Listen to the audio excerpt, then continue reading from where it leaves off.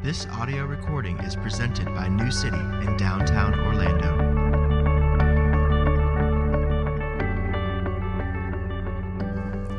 This morning's scripture reading is from Luke chapter 24, verses 45 through 49. Then he opened their minds to understand the scriptures, and he said to them, "Thus it is written, that the Christ should suffer, and on the third day rise from the dead, and that repentance and forgiveness of sins should be proclaimed in his name to all nations, beginning from Jerusalem. You are witnesses of these things. And behold, I am sending the promise of my Father upon you. But stay in the city until you are clothed with power from on high." This is God's word. Thanks be to God. Amen. Please be seated.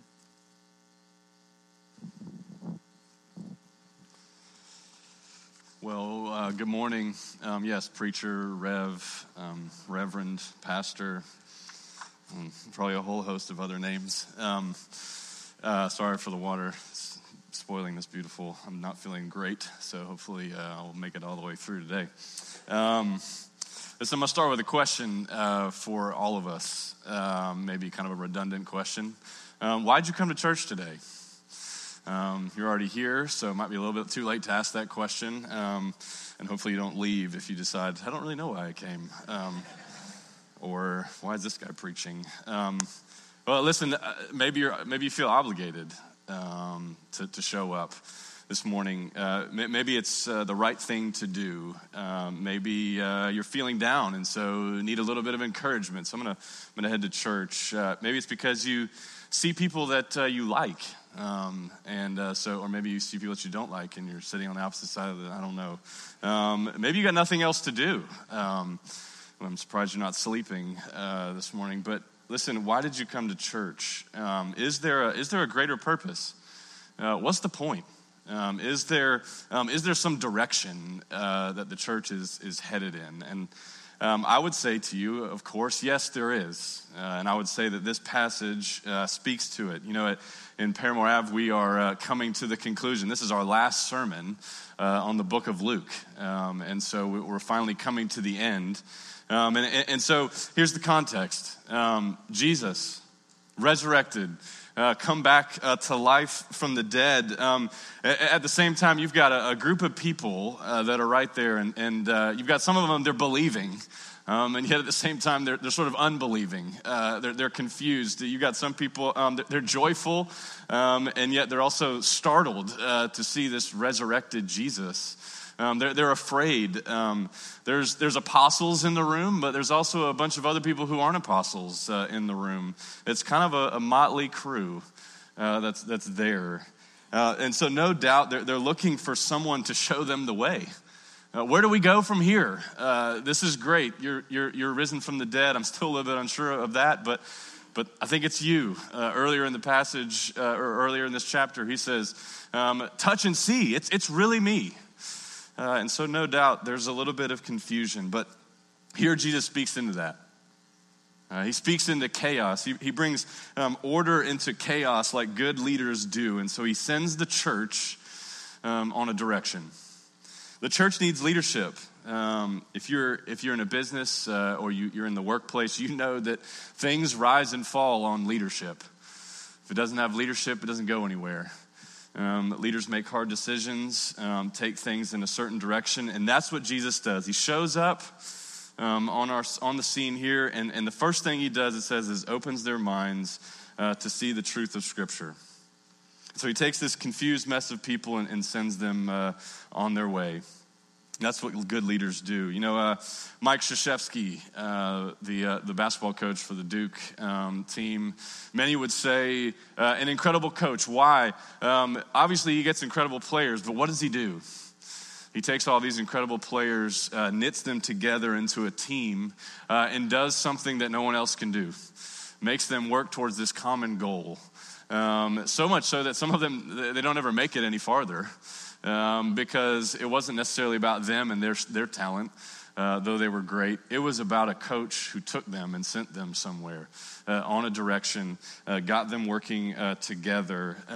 That's what I would say leadership is. That's what Jesus is doing right here. He's calling all of us myself included, all of us, into something bigger than us. And yet at the same time, it's totally dependent on us. It's not about you, and yet it's about you all at the same time. You're a part of it. In Paramore Ave last week, one of the things I said was, listen, you matter. And so this morning's call to worship is that. We're all living stones being built up into what? A spiritual house. And so this means that it's brick by brick. You take one out, what starts to happen? The structure falls apart. So every brick, though you may feel like, what's my point? Why am I here? Every one of them matters.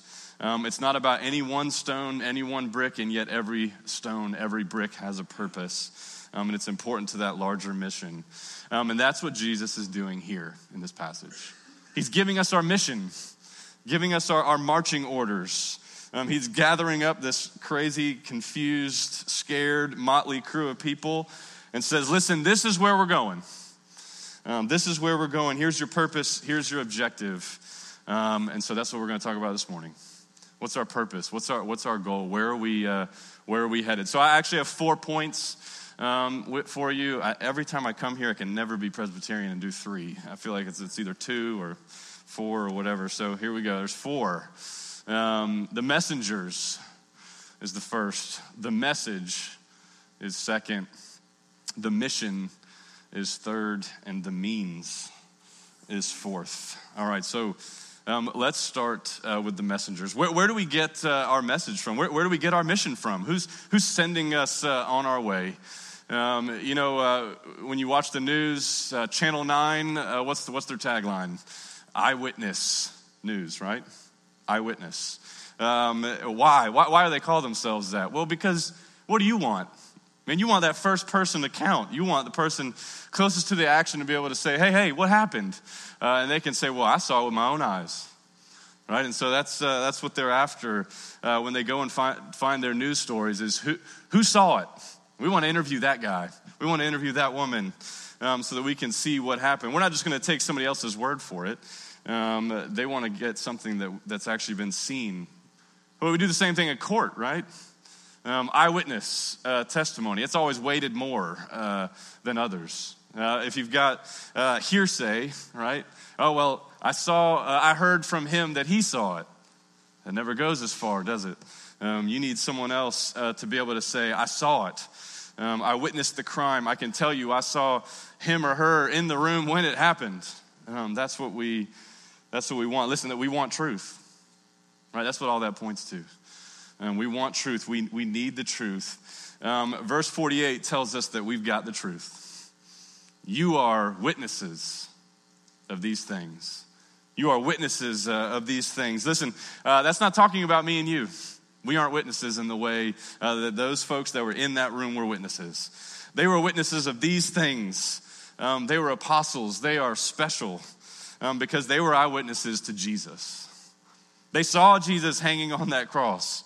They were standing in the room when he appeared to them and said, it's me. Come touch my side, touch my wounds. It's me. Put your hands on my flesh.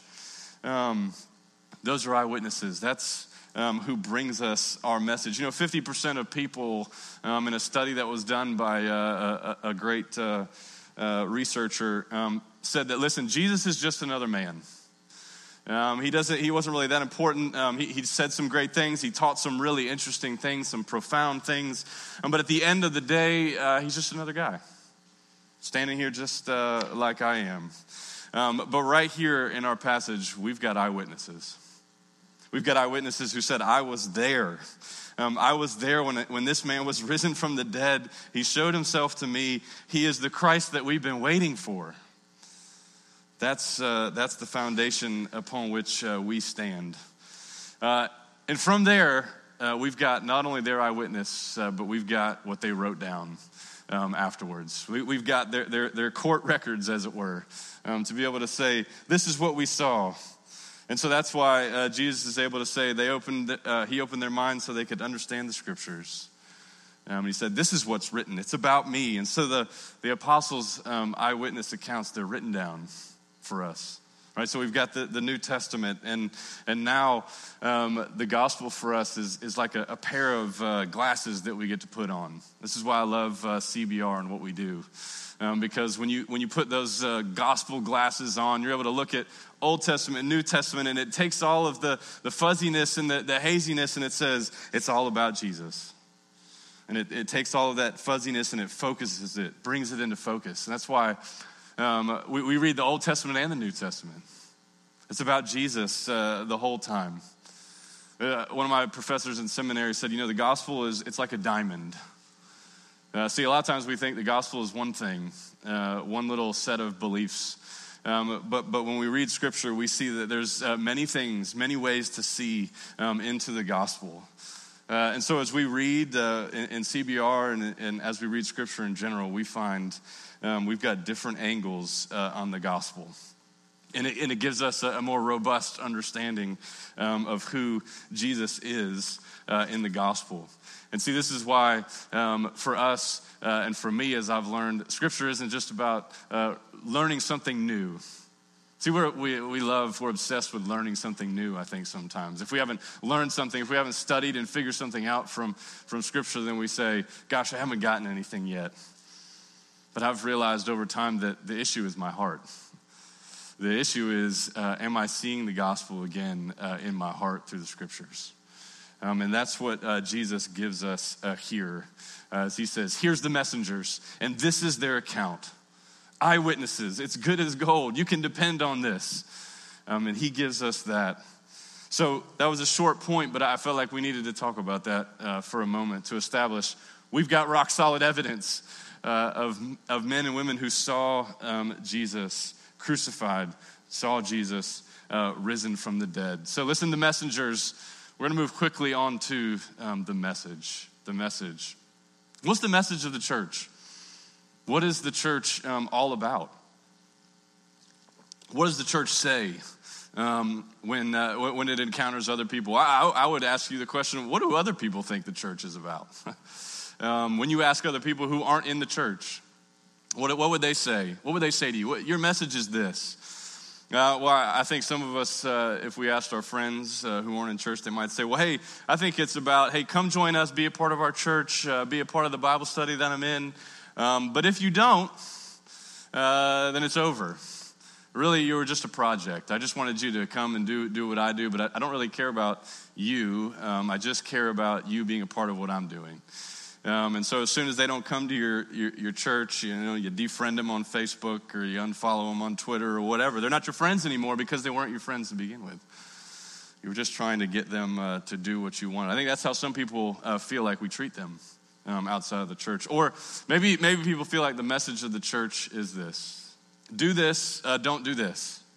Right? It's a set of rules. So to get in, you got to follow that certain set of rules. You got to get in the country club, and then to stay in, you got to keep learning some new ones. And if you don't keep up with all the rules, then you're certainly not going to stay in.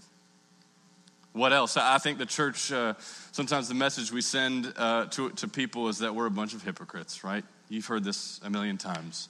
We pretend like we've got it together, but no one knows the real you. Sometimes people outside of the church know the real you better than people inside of the church, right? Because they might be your friends more. And so they look at us and they say, man, you're just faking it. This isn't the real you. Or the message might be about the church that, look, the church is the place that you go only when you've hit rock bottom. It's the crutch, right? So for us, maybe as men, the church might appear to be a place where you go when you're weak. So why would I go there? I'm fine. I don't need what you have to give me. So listen, there's many more messages, I think, that the church puts out there. But the question I would have for us today is, what does Luke 24 tell us the message is? What does Jesus tell us the message is? Well, look, the message of the church starts with a fact. Okay? The message starts with a fact that was given to us by the eyewitnesses, the apostles. You see, something happened. Look at verse 46. The Christ will suffer and rise from the dead on the third day. There it is. That's what the apostles saw. And so we have our Apostles' Creed. You've heard it. We've recited it here many a time on Sunday morning. Why? Because these are the facts that we believe that happened. God loves the world, sends his only son. That's the Christ, the one the world had been waiting for. Conceived by the Holy Spirit, he's God, yet born of the Virgin Mary, he's God with skin on. Fully God, fully man, suffering under Pontius Pilate, it says. The government couldn't find no wrong doing, but what do? They mock him anyway. They beat him, they put a purple robe on him and a crown of thorns. They release a murderer to the people. And the crowd still yells about Jesus. Crucify him, not the murderer. We'd rather have the murderer than this guy, even though he's the innocent man in chains. Then he's crucified, dead and buried, the apostles go on to say. The Christ nailed to a tree, body broken, blood pouring until he breathes his last. Laid up in a tomb, it says, buried. A stone rolled over, total darkness taking over. Descends into hell, the Christ punished for the sins of us, his people. But on the third day, says he rose again. Light pierced through the darkness on that third day. Power of God puts life back into Jesus' body. His bones stirred up. His lungs fill with air. His brain begins to work again, and the stone is rolled away, it says. And he appears to his people. Earlier in the chapter, as I said earlier, he says, why do you doubt? Look at my hands and feet. It's me. And so those are the facts. That Christ will suffer and rise from the dead on the third day. But see, those facts lead to something else. They lead to a result. They have an effect on us. And so the result is verse 47. That repentance and forgiveness of sins should be proclaimed in his name. That's the result. The result is a path is made to cross the divide that separates sinners like me from God. A path out of, as we said this morning, the kingdom of darkness into his marvelous life. A path where Christ lays down his life for us. A path where I'm released from the bondage that I deserve because of sin. It's me standing before the judge. The prosecuting attorney has all the evidence against me. It's a death sentence. But the judge, after giving the death sentence, steps down off his seat, takes off his robe, is bound in chains, and sent off to be executed. One life for another. Substitution. That's the name of the game. That's the result. His life taken so that my life can be awakened. So the result of the facts is that substitution made for me. The Christ died so I don't have to. See, the question is, am I going to trust in my own record? Or am I going to trust in someone else's record? You see, repentance is not turning from doing bad things to doing good things. Repentance is turning from trusting in my own record that earns me death and turning towards and trusting in the record of Jesus that earns me life. You see, that's our message. When Jesus has that crazy group of people in a room, he says, this is your message, that repentance and forgiveness of sins is going to be proclaimed in my name. And so that's why Paul says, I have resolved to know nothing while I was with you except Jesus Christ and him crucified. You see, that should be the most appealing message to us, for us. Not only for us, but also to share with others. But see, I think it becomes distorted because we start to change the message. The message becomes less about news and more about advice, right? And so the gospel, it says right here, is a proclamation, not of good advice, but of good news. See, good advice would be this.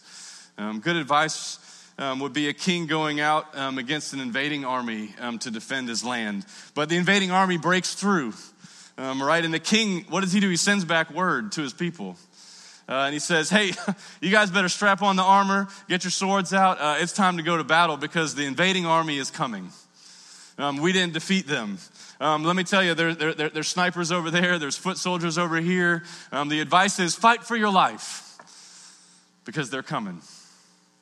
That would be good advice. But good news is this. The king goes out against that same invading army. They battle it out, but the king achieves victory. And what does the king do? Does he send back the advisors and say, hey, watch out, fight for your life? No, he sends back good newsers. He sends back gospelers. He sends back heralds that say, we won. The victory is ours. So now we've defeated the enemy. How do you live your life? You get to live your life in peace. That's been achieved for you. Live your lives in the joy, in your lives in the joy that comes out of that peace. It changes everything. Good news changes everything. Because as we live our lives out of the thankfulness of our hearts because of what victory has been won. You see, that's the gospel. Good news. Sin, death has been vanquished. The victory has been achieved for you. You see, every other religion gives good advice. It says, hey, fight for your life. Here's the steps. If you do these things, you'll get there.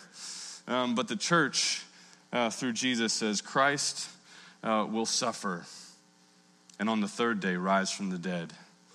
And repentance and forgiveness of sins should be proclaimed in his name. That is the good news. So the messengers, our message is based on the eyewitness account of apostles. The message, the gospel. Something happened. Jesus Christ suffered and risen from the dead to give us repentance and forgiveness of sins. And so now the mission. The mission, what are we supposed to do? What are we supposed to do? Well, it says that repentance and forgiveness of sins should be proclaimed in his name to all nations, beginning from Jerusalem. The message, it's meant to be taken to the world, to all the nations. You see, long before Jesus, God made a promise to a man named Abraham. He said, I will bless you, and all the people of the world will be blessed through you. All the way back in Genesis is when he made that promise. And here in Luke 24, when Jesus says that this message of repentance and forgiveness is for all the nations, that's God making good on that promise that he had made hundreds and hundreds of years earlier.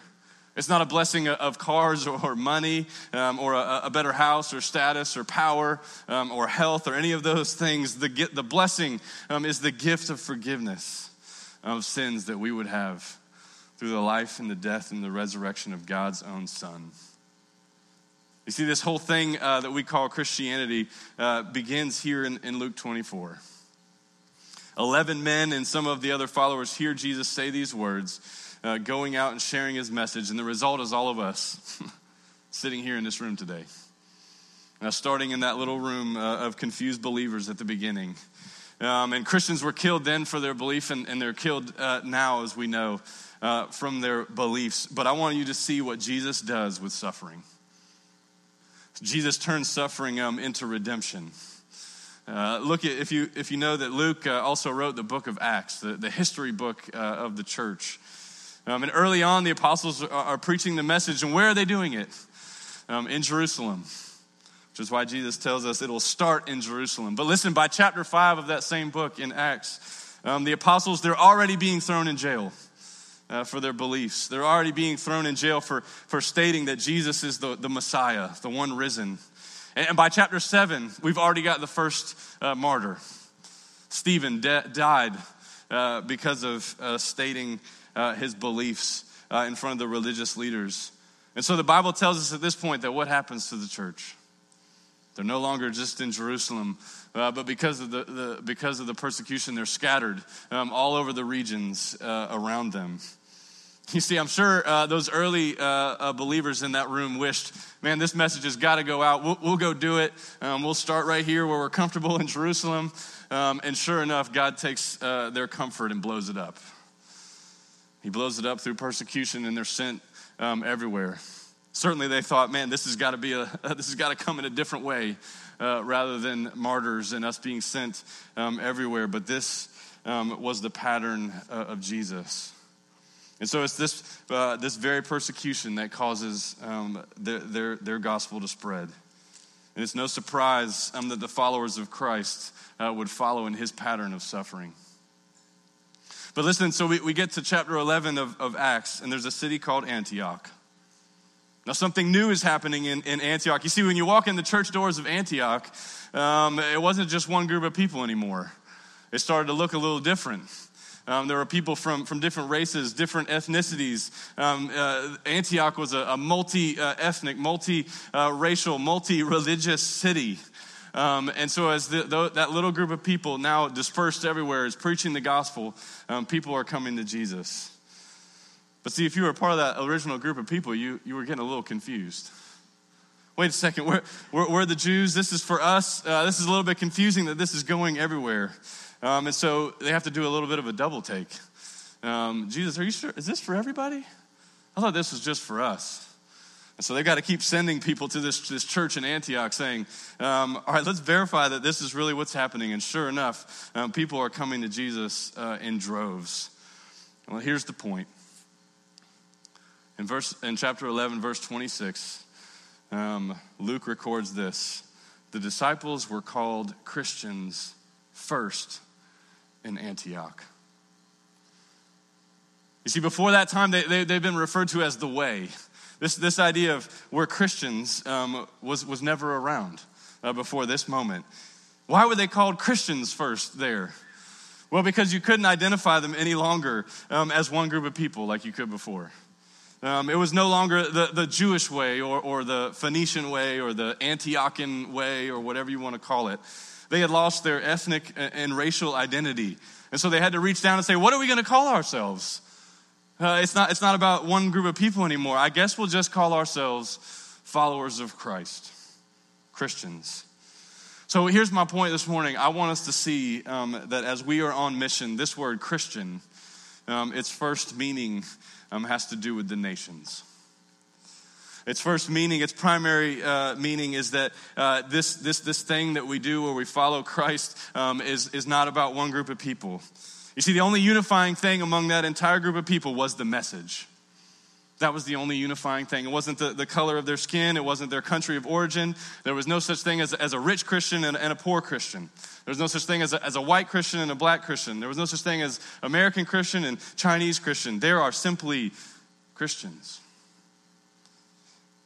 So the word itself says we are a diverse group of people, a reflection of heaven, united simply by our faith in the message, by our faith in our Savior, Jesus Christ. So listen, if Christianity is a diverse people united by faith, then it must be true that the message is preached in unique ways. See, Paul was once the greatest persecutor of the church, right? Then he becomes one of the greatest preachers of that Christianity, the message to all the nations. See, as you keep reading that book of Acts, a part of his preaching to the nations was that he would custom fit his message to everyone that he was speaking to. So when he was talking to Jews, he would talk about the Bible. He would talk about God because why? They knew about it. But when he would come to a group of Greeks who knew nothing of God, who had many gods, he would start where they were. And so you already heard Damien talked about it this morning. This is why you contextualize the message for the audience. This is why at New City, we have the vision to choose more congregations over larger congregations whenever possible. Why? So that each congregation might be contextualized, might preach the gospel custom fit for the people that it is ministering to. To all nations is why we invest in church planting initiatives around the world. To all the nations is why we have church planting interns and residents to be gathered in so then they can be scattered out around Orlando, around the United States, around the world. It's why you sent a white dude with a passion for gumbo and barbecue and jazz music and the poor and justice and the gospel to endeavor to plant a church in the Paramore Ave community. You can laugh, it's okay. Gumbo, barbecue, come on. It's Labor Day weekend. That's why we do it. Because you've got to find a way to preach the gospel to the audience that you're preaching and teaching with. Now you might say to me, I'm not a preacher, Eric, or a rev, or a pastor, or whatever. What do I do?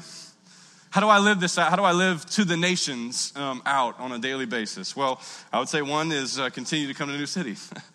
Support the church in its worship and work as it sends people to do this work. But listen, I would also say this. There's ordinary ways. There's simple ways that we can also live this to the nations out in our everyday lives. There are people all around you who don't know Jesus. You have neighbors literally right next to you. You have neighbors in this city that don't know him. You see, I think many people in our country, if we're going to contextualize the gospel, got a knowledge in their mind that Jesus died on the cross somewhere for sins, whatever that means. They don't know. But what they do know is what they see people living out, right? And so that's why when I asked you at the beginning, what's the message of the church? People have all kinds of ideas because I think they struggle to see it lived out in people who say they're Christians. So I think today in our country, people who identify themselves as non-Christians don't primarily need a theological lesson to win them to Christianity. Some will, but I think what they need also is a compassionate heart among his people. That's what many are waiting for. People want to see and hear someone who's willing to listen. People want to know that someone is willing to repent for their own sin before asking and telling everyone else around them to repent of theirs. Here's how a friend of mine said it. He said, the biggest mistake in sin of the evangelical church in America today is that it has abandoned the pattern of the cross. It has accepted a different form of religion than that which Christ himself lived out. We've accepted a religion where there is no suffering.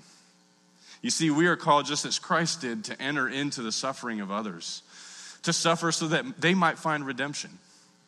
Suffer sometimes with them and sometimes even for them, so that they might find the healing that comes in the cross. So what do?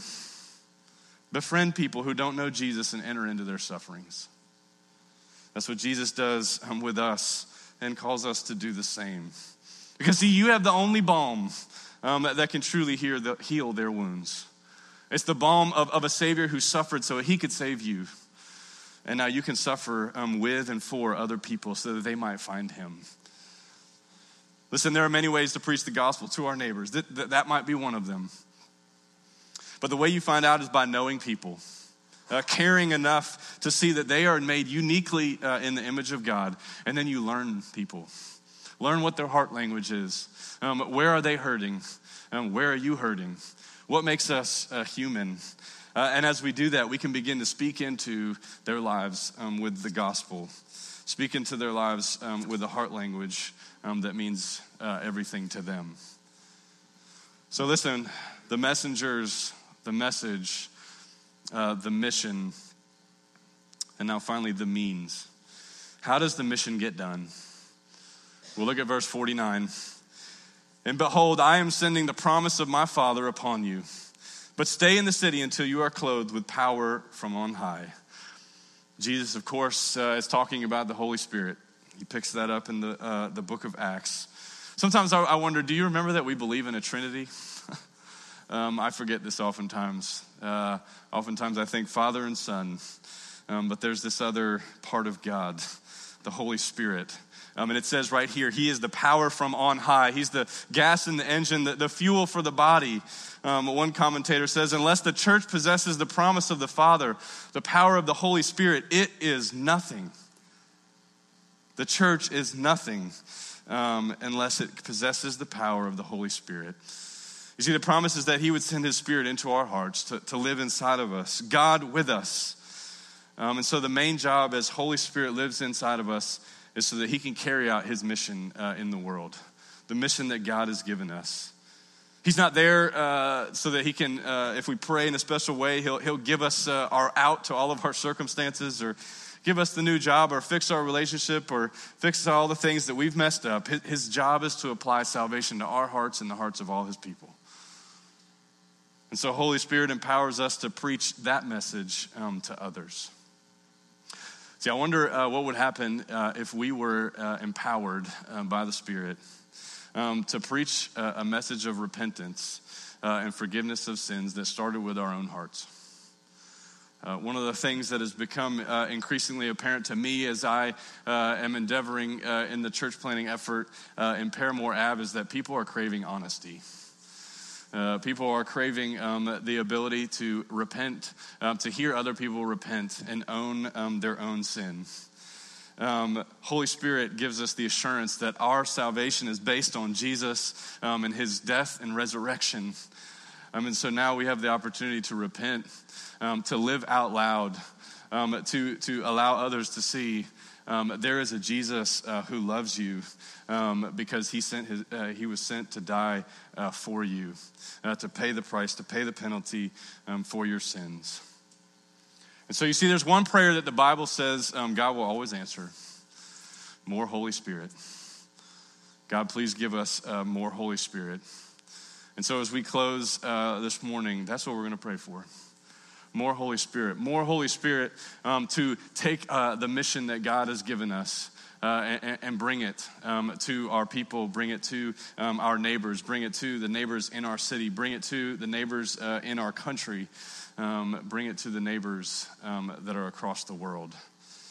So won't you join me as we pray, begging Holy Spirit to do his work.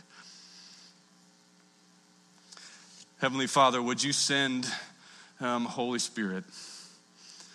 Would you send the power from on high to give us the boldness to share who you are with the people that you have called from long before the foundation of the world? Would you give us more Holy Spirit that we might repent out loud, that we might become a fragrance of Jesus to those who don't know him yet? And would you give us the courage to go to those who don't know you and say, I know of a Savior. His name is Jesus. I'm broken, but he has redeemed me. He is mending me. Won't you come and join that party? Won't you come and join that movement? Father, we pray that by your Holy Spirit, you would cause New City to be a place that reflects heaven more and more. That just like in the church of Antioch, Father, that could no longer be identified by one group of people. Father, we pray by your Holy Spirit that you would cause us to be a church that is Christian in every sense of the word. That can't be identified by one group of people, but can only be identified as a diverse, a unique group of people that is unified by the message of the gospel. Would you do that here at New City by your power? Father, thank you for the gospel that is our life. We trust in you for that life. And it's in Jesus' name that we pray. Amen.